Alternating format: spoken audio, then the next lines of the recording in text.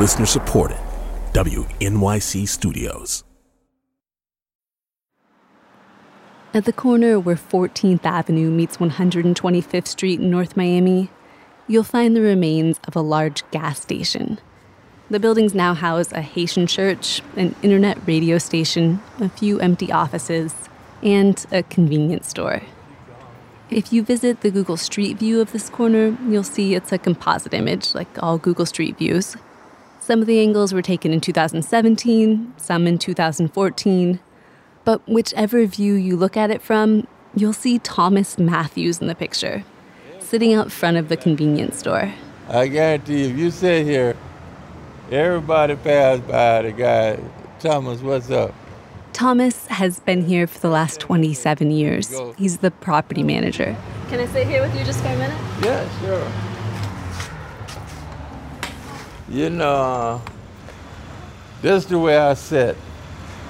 I sit just like this sometimes. But I don't sit here all day, dear. I walk around. He takes me inside. Can you show me where you would see Arnaldo and Charles? They'd be right here. Arnaldo Rios Soto and Charles Kinsey were from the group home down the street, Mactown. Arnaldo lived there. Charles worked at it. Thomas says for years he'd seen customers from the home. Arnaldo and Charles would become regulars. Thomas says Charles explained to him that Arnaldo was autistic. Says he could have guessed that by the way Arnaldo was always twisting a toy truck around in his hands. Says he found Arnaldo sweet. You know, they were very polite, so there was no problem. No problems until July 18th, 2016. Can you show me where you were when the cops pulled up? You maybe saw this cell phone video a couple summers ago, or at least heard about it in the news. An unarmed caregiver at a North Miami group home was shot by a cop while trying to help an autistic man who had wandered off to play in the middle of the street with a toy truck. In the video, you see a middle-aged black man, Charles, laying in a suburban intersection, hands up, next to a younger Latino man, Arnaldo. Arnaldo's just sitting with a toy truck. A cell phone camera captured it all. The police officers crouch behind telephone poles, guns out. Charles is yelling at Arnaldo to get on the ground. Please just get on the ground. Arnaldo's words are hard to make out. After 71 seconds of this, the cell phone video cuts. When it starts again, Charles is lying motionless on the street, shot. Two police officers hovering over him like they're trying to figure out what to do. Another cop's got Arnaldo on his stomach. He's in handcuffs. I'm Audrey Quinn. This is After Effect, a new podcast from WNYC Studios. The video from July 18th, 2016 was one of a terrible stream of videos that marked that summer. Another unarmed person of color shot by the police. Just 12 days before this, cops had shot and killed Philando Castile on a Facebook live stream. The day before that, Alton Sterling was shot out front of a store, again on camera. But this video tells another story too, about Arnaldo Rios Soto, the then 26-year-old autistic man, who I've spent the last 8 months getting to know. Look! Look at it! Look at it! I see. Optimus Prime truck. Arnaldo is pretty incredible, and he's been through a lot. His family left Puerto Rico when he was young, has moved around the U.S. trying to find a better life for him and them. Over the next 8 episodes, we're going to follow him and try to understand how an autistic man and his caregiver end up in SWAT team crosshairs, and what happened next after the cameras and reporters moved on. This story took me deep into a world of institutions, psych wards, and group homes. A world inhabited by hundreds of thousands of developmentally disabled adults in this country. And it says a lot about what they can and cannot do, who decides that, and about how those decisions are enforced, with restraints, with drugs, and with 3 bullets shot that day from a SWAT team member's gun. Just as this shooting epitomized the worst fears of Black families across the country, This particular shooting also epitomized the worst fears of autistic people and their families. Autistic adults who feel invisible, who feel powerless, who feel, in a lot of ways, threatened for their very survival. Just a quick language note here at the top. Dozens of autistic people I've talked to for this podcast have asked me to say autistic people, not people with autism. They see autism as a central part of who they are, not some affliction they want to be separated from.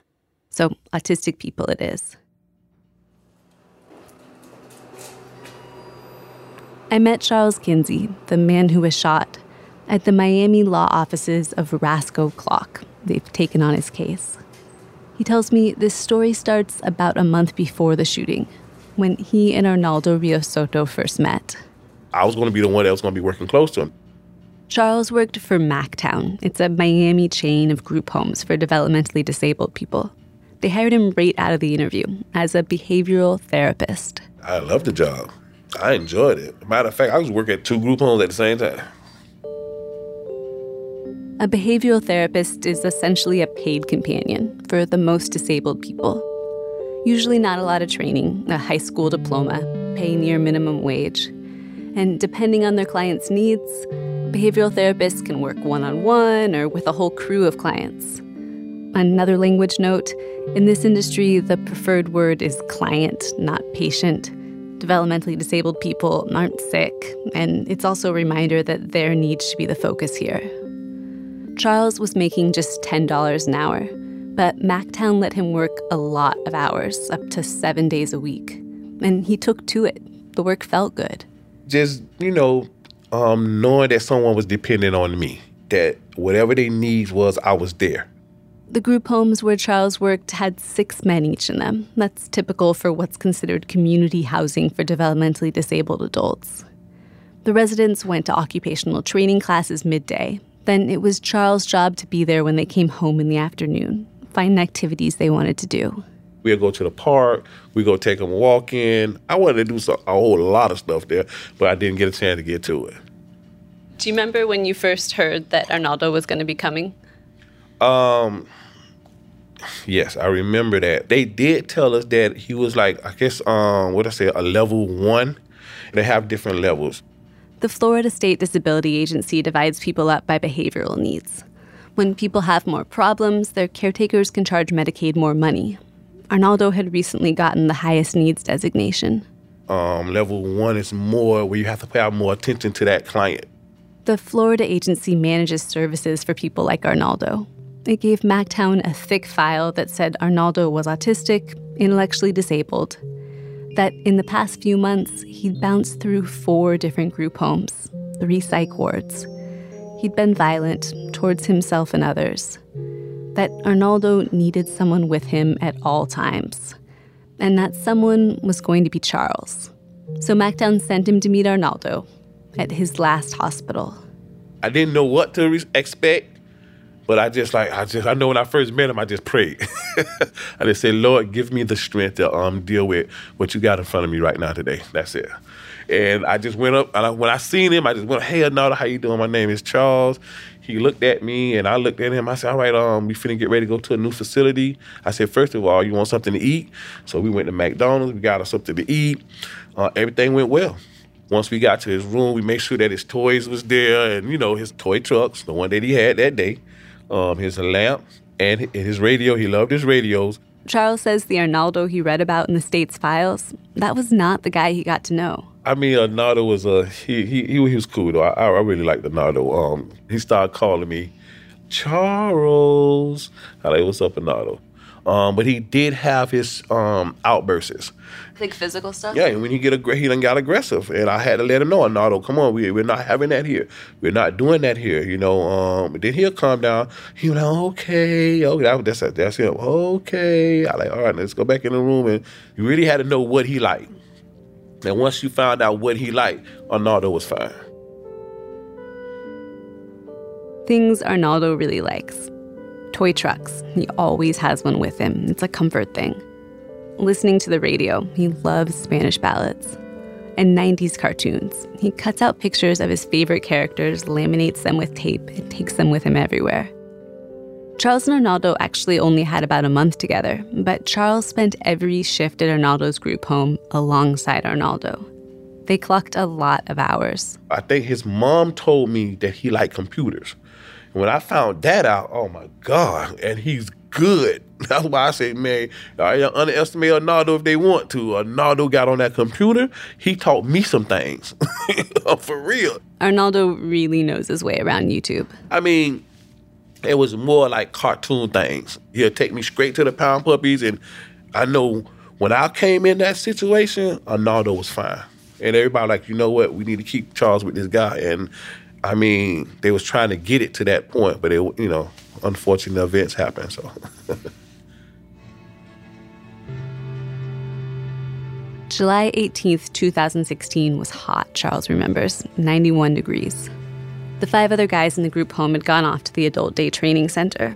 Arnaldo had wanted to stay home that afternoon.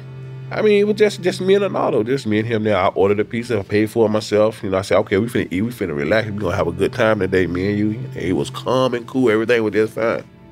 And then Arnaldo started seeming not so fine. Like I say, outbursts, and it happens. He started walking up and down the house. He went to open up the door. I said, what's up, you wanna go for a walk? Then he said, no. I said, okay, then close the door, then, all right, Then he came back to the room, and this time he came running. Phew! He shot right out the door. I said, oh, here we go again. I mean, I can't stop him from going out the door, but I have to be there with him. As he went out the door, I'm walking right behind him. Arnaldo and Charles walked around the neighborhood most days. The group home was on a suburban block of North Miami, full of pastel-colored ranch homes and small parched-looking palm trees. This is Arnaldo's neighborhood. Charles doesn't stop him from going out. A disability isn't a reason to confine someone to the group home. But it's also Charles' job to make sure Arnaldo's safe. So I'm walking out. When I walked out the door, the next door neighbor actually said, you going to get him? I said, I got him. I said, don't worry about it. He'll be fine. He just, I got my eye on him. So he's hiding behind the pole just to look and see if I'm going to come. I'm like, yeah, I'm coming to get you. So when I get probably about a couple of feet within Arnaldo, that's why I see this here car come. And the lady, Arnaldo jumped in front of the car with the truck. The toy truck.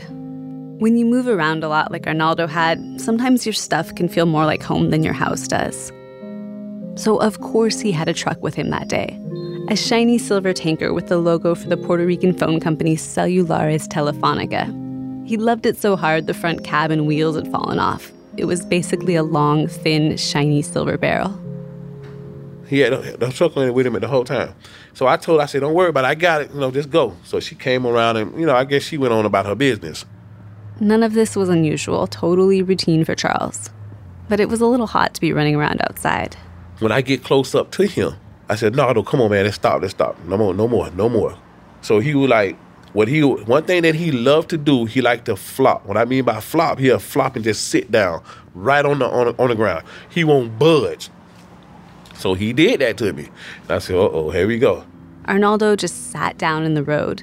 Not exactly in the middle of the intersection, but almost. What I did is I call myself shielding him. So I'm standing over top of Arnaldo at that time, so nothing would happen to him. Now, I actually didn't want him to get up and run no more either at that point. I'm standing over him, this car here, so I'm trying to tell the cars, them to go. Y'all go ahead. I got him. He gonna be fine. And then one of the passing drivers made a phone call. 911. Hi, Dave Police and Fire. What is the address to your emergency? Hey, we got that emergency. I think it's 14th Avenue on 127 Northeast. We're not going to use this woman's name because people on the internet blame her for what happened next. But what matters is that just before 5 p.m., she was driving south on 14th Avenue in North Miami. She'd just left her house, was on her way to Cross Fitness, when she got to this intersection. And she had a very specific interpretation of what Arnaldo and Charles were doing. There's this guy in the middle of the road, and he has what appeared to be a gun. He's sitting there saying, what is he doing with the gun? He has it to his head. And there's a guy there trying to talk him out of it. She tells the dispatcher the guy with the gun looks Spanish. A black guy is with him. I think the guy is mentally sick. Okay. I don't know if it's a gun, but he had something like the shape like a gun. So just be careful. And he's sitting in the middle of the road. She wavers a little bit in her description. I don't know if it's a gun, but there's no going back after this 911 call. And this is when I heard the sirens going in. The sirens were the North Miami Police Department, and Charles is suing over what happened next. Doesn't want to talk about it. But Thomas Matthews from the convenience store was also there. So were his neighbors. They saw what really happened. That's next, when After Effect continues.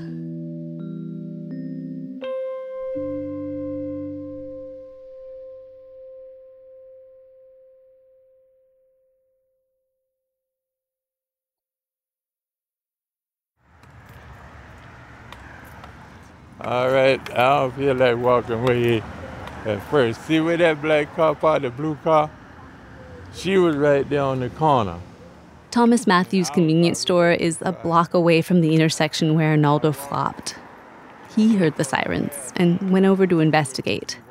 Saw Charles and Arnaldo in the middle of the road, saw a policewoman walking up. He told her right away, hey, I know them. He wanted to explain that they come into his store, that they were from the group home down the street. But she cut him off. That was he told me, I told you get your ass back before you get shot. I walked back this way. But he kept watching, saw what happened. Tells me over and over again he thinks he could have prevented it. If only that cop would have listened to him. If only he could have explained to her about the group home. I notice a 3-story apartment building at the corner. All 12 apartments face the intersection where Arnaldo and Charles had been. There's also, do you know people in those apartments that saw it? Because some people in those apartments... They probably would talk with you. And you can knock on the door, but you be careful because she got a house full of dogs. Which one? The 3rd door on the 2nd floor, that's her door. Yeah. I knock. I have no idea how to respond when a woman yells over the barking. Who is it? It's Audrey from the radio. She peeks out, suggests I hurry up and get inside before her dogs get out. Thanks for letting me in. You want a cigarette or something? What's that? Cigarette? You want Nah, water? I'm good. You want water? I'm good, thank you. Maria Minerva is 56. She has maroon hair and a purple spaghetti strap tank top that shows a dreamcatcher tattoo on her left shoulder. I meet her 4 rescue dogs. Dogs in need have a way of finding me, she explains. The smallest one, Skylar, was hit by a car yesterday. He's recuperating in a makeshift nest she's made in the living room by pushing her couches together. He's got one of those plastic cones around his neck. She smokes a cigarette over the kitchen sink. Tell me about that day last summer. Were you looking out the window? No, I was in the house, but I heard the commotion, and when we looked out... She takes me out onto the balcony. Nothing happened. Okay, I stayed here. And you could hear that from here? Yeah, I'm standing here. And then the next thing I know, my son was out there. He saw everything. How's your son? He's 22. His name is Silvano. He was with the glass. Silvano Hernandez was actually the one who made the cell phone video that day. A couple hours later, he joins us in Maria's apartment. He comes in holding a can of Coke and a lit cigarette. Hey, don't bite me. I'm trying to be nice. Stop. Stop. Silvano, he's scared of you, and you know it. Damn, why he feels like that? Because he thinks you hate him.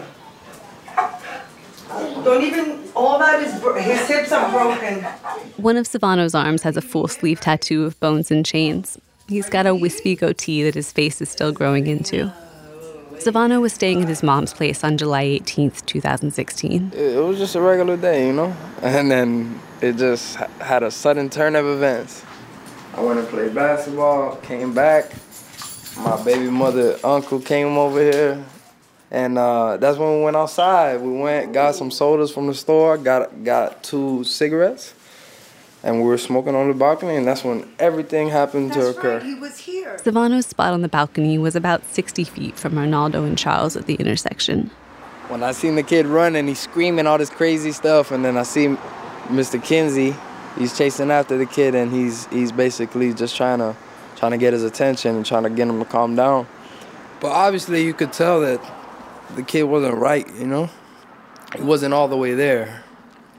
So he was screaming, and then there was a point where he sat down on the floor. And Mr. Kinsey was right there, and he was basically attending to him, you know, the whole time. Just in the middle of the intersection? Yeah. The whole time he actually said, "The police are coming, the police are coming." Gary Eugene was North Miami's chief of police at the time. He didn't get there till later, but he helped make the report of what happened. He says the first officer to arrive took cover behind a cement pole. The first officers to arrive at the scene, the first one took over behind a cement pole. A second officer also took cover behind a pole at the other corner that faced Charles and Arnaldo. Charles has hit the ground. He's on his back in sort of a sit-up position, up just enough to watch what's happening, hands in the air. Arnaldo's still just sitting where he flopped. The two officers are about 20 feet from them. Two other officers are at their backs, behind a car, about 150 feet away. The police take note of the scene over the radio transmission. Black male, green shirt, hands up. White Hispanic male, gray shirt, jeans sitting down with hands up. The officers initially thought Kenzie was the victim of Mr. Soto, who had the gun. Oh, so they thought his hands were up in response to Arnaldo, not in response to the cops. Exactly. So when I seen the police arrive and they shut down the three ways to get into this block, and they all had rifles, and they were pointed at Mr. Kinsey and the kid. This was just a few minutes after the initial 911 call. Just a few more minutes after Arnaldo had gone for what had seemed like a routine walk in his neighborhood. And I'm like, at that point, I was like, oh my God, something's about to happen. Yeah, what made you think, like, I better get my phone out? What would you do in my situation? You know, I figured, damn, let me get this on camera, you know, because nobody's going to believe me if I ain't got no proof, you know? So at that point, I started recording. So everything the officers did were to the T. They responded, they took cover, everything was to what they're supposed to do. At least up until that point, Chief Eugene says. The police dispatch is still telling officers the same very specific story. There's a male with a gun to his head in the middle of the roadway. White Latin male wearing a gray and black shirt and gray pants. In the video Silvano took, all of this is going on, and Arnaldo is just sitting cross-legged at the intersection, looking back and forth at Charles and the officers behind the poles. This whole time, he's fidgeting with the truck in his hands. Charles Kinsey stays on his back, hands up. Right there, the police are just pointing their rifles at him. They're not really doing nothing at this point. They're not trying to communicate with them. They're just telling them to lay down.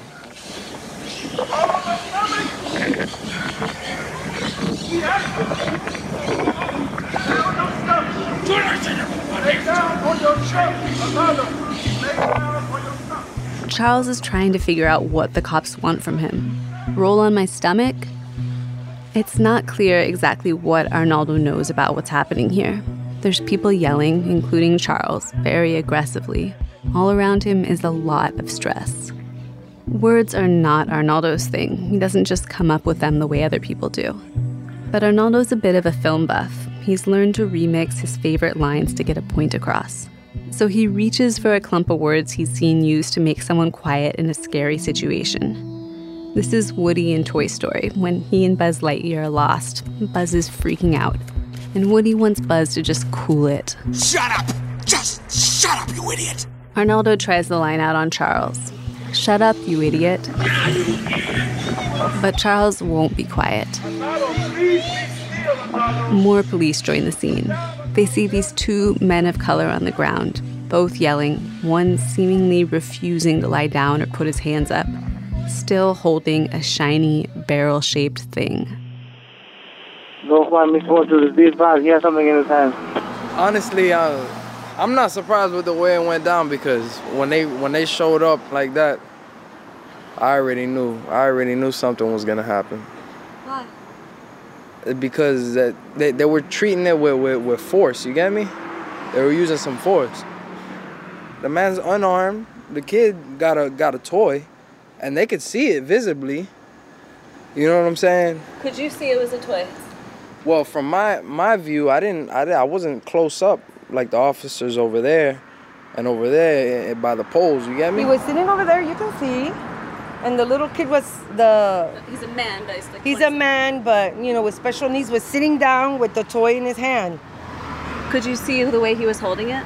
Yeah, he was sitting down going like this. So you're like looking down at your chest and playing with it kind of in front of you? Yeah, him. And he kept saying, that I can tell you, he kept saying, don't shoot, don't shoot. The assistant, the behavioral assistant. The whole time he was telling them that he has a toy truck in his hand. It's a toy truck in his hand. Charles says, I am the behavior tech at the group home. That's all this is. That's all it is. There's no need for guns. Arnaldo's now throwing out panicked movie lines.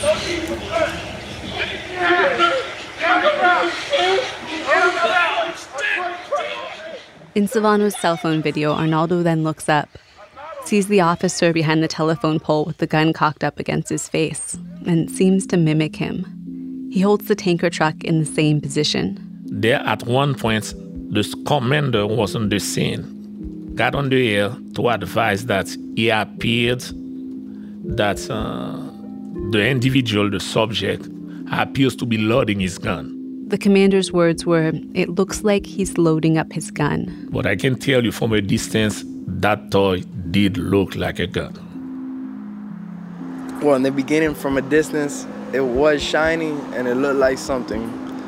But after a few minutes into it, when you could see his behavior and the way he was acting, you could tell that he wasn't all the way there. And then he started putting it in his mouth, and there's no way. At that point, I could tell it wasn't no gun because you could tell the form. The next police radio transmission is the hardest to make out. It's from Officer Jonathan Aleda. He's a SWAT team member crouching behind a car, about 150 feet behind Charles and Arnaldo. I have a clear shot of the subject, he says, then something indecipherable. The dispatcher asks him to repeat. Another officer chimes in. He advised he has a clear shot. But there's disagreement. I have a visual. Does not appear to be a firearm. I have a visual. Does not appear to be a firearm. Another officer confirms, not a gun. The dispatcher gives the code to acknowledge, but it doesn't matter. SWAT officer Jonathan Aleda fired 3 times from behind the car. 400 shots fired. 14 seconds after his fellow officer confirmed it was not a gun. You have one down. Have them hold fire. We have one down. 211, play gun. Is anyone injured? Negative. Charles is now laying on his back screaming. Arnaldo jumps to his feet. It's just 7 minutes after dispatch had called the officers to the scene. The officers first report no injuries. It seemed all 3 bullets hit the street, but one ricocheted into Charles' right thigh. Charles, who'd just come to that intersection to make sure Arnaldo was safe, who did everything right, now has a bullet in him. The head of the police union later explained this was an unfortunate error. The officer had meant to shoot Arnaldo. Remember, this was the same month as Philando Castile and Alton Sterling. The same year as Gregory Gunn and Nikhil Dankins. But this isn't one of those the department signaled. He didn't mean to shoot the black guy. He meant to shoot the autistic guy. Fire rescue is already around.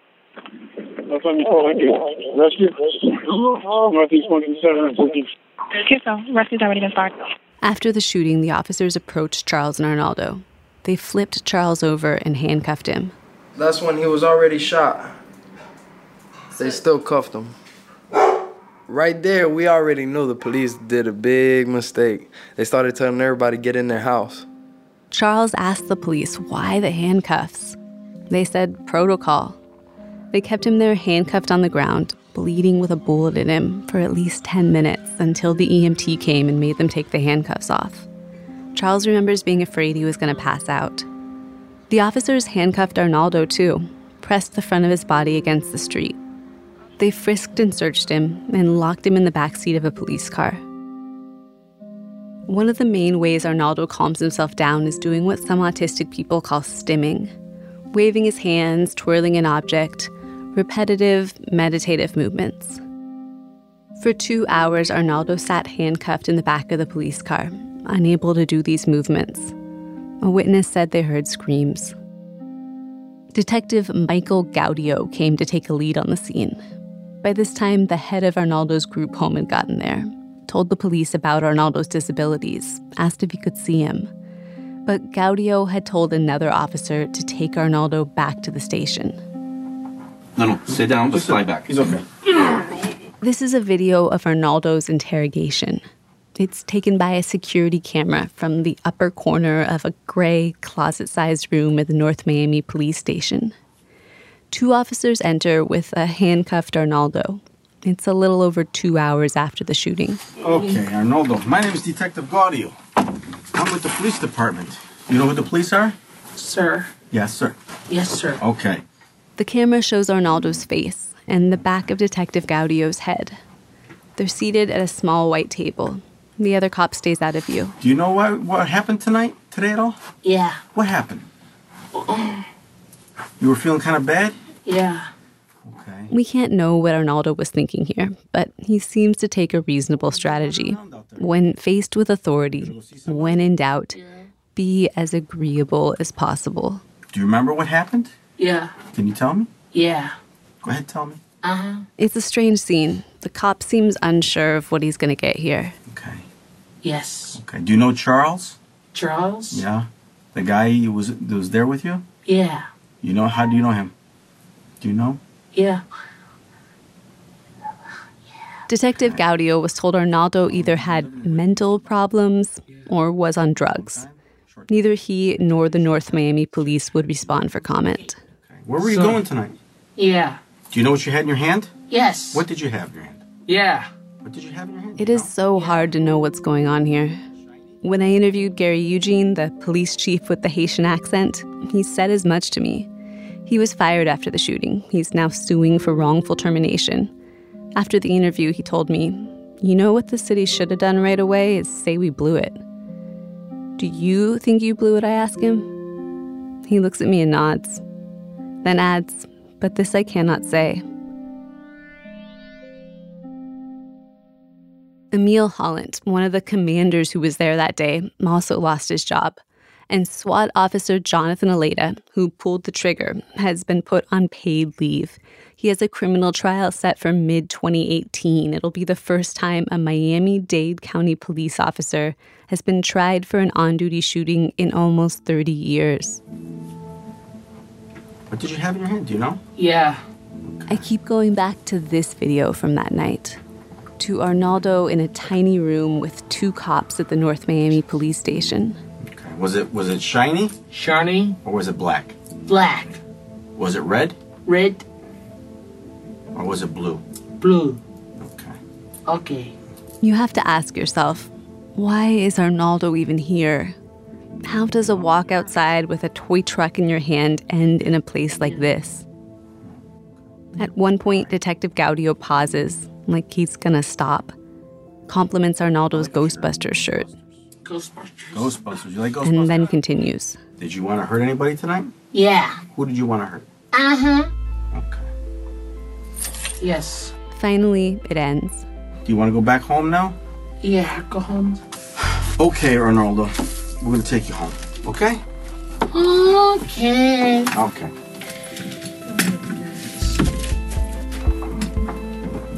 Come on. But where exactly was home now? One more group home placement had not worked out, and it wasn't going to be any easier to find another one.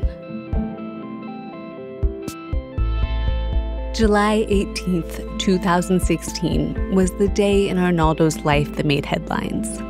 But within a day, he'll be back in custody. And this time, he's not getting out. Next, on After Effect, I needed to find out more about what happened that next day. And the day after that. About the fight Arnaldo and his family have been fighting now for over 27 years. And how everything changed because a passing driver misunderstood a little toy truck. Everything. After Effect by Only Human is a podcast from WNYC Studios. It's produced and reported by me, Audrey Quinn, and edited by Ben Adair. Additional reporting from Aneri Patani. Production help from Phoebe Wang. Thanks goes to Sarah Luderman of NOS Magazine and reporter Eric Garcia for pointing us to Arnaldo's story. Casey Means is our technical director with engineering help from Matt Boynton and Jared Paul. Hannes Brown is our composer. Our team of talented reporter-producers includes Christopher Johnson, Mary Harris, Amanda Aronchik, and Christopher Worth, with help from Margot Slade. Michelle Harris is our fact-checker. Our intern is Caitlin Sullivan. Jim Schachter is WNYC's Vice President for News. WNYC's health coverage and After Effect are supported in part by the Robert Wood Johnson Foundation, Jane and Gerald Katcher and the Katcher Family Foundation, Science Sandbox, an initiative of the Simons Foundation, and the Alfred P. Sloan Foundation. Thanks also to the Rosalind Carter Fellowship for Mental Health Journalism.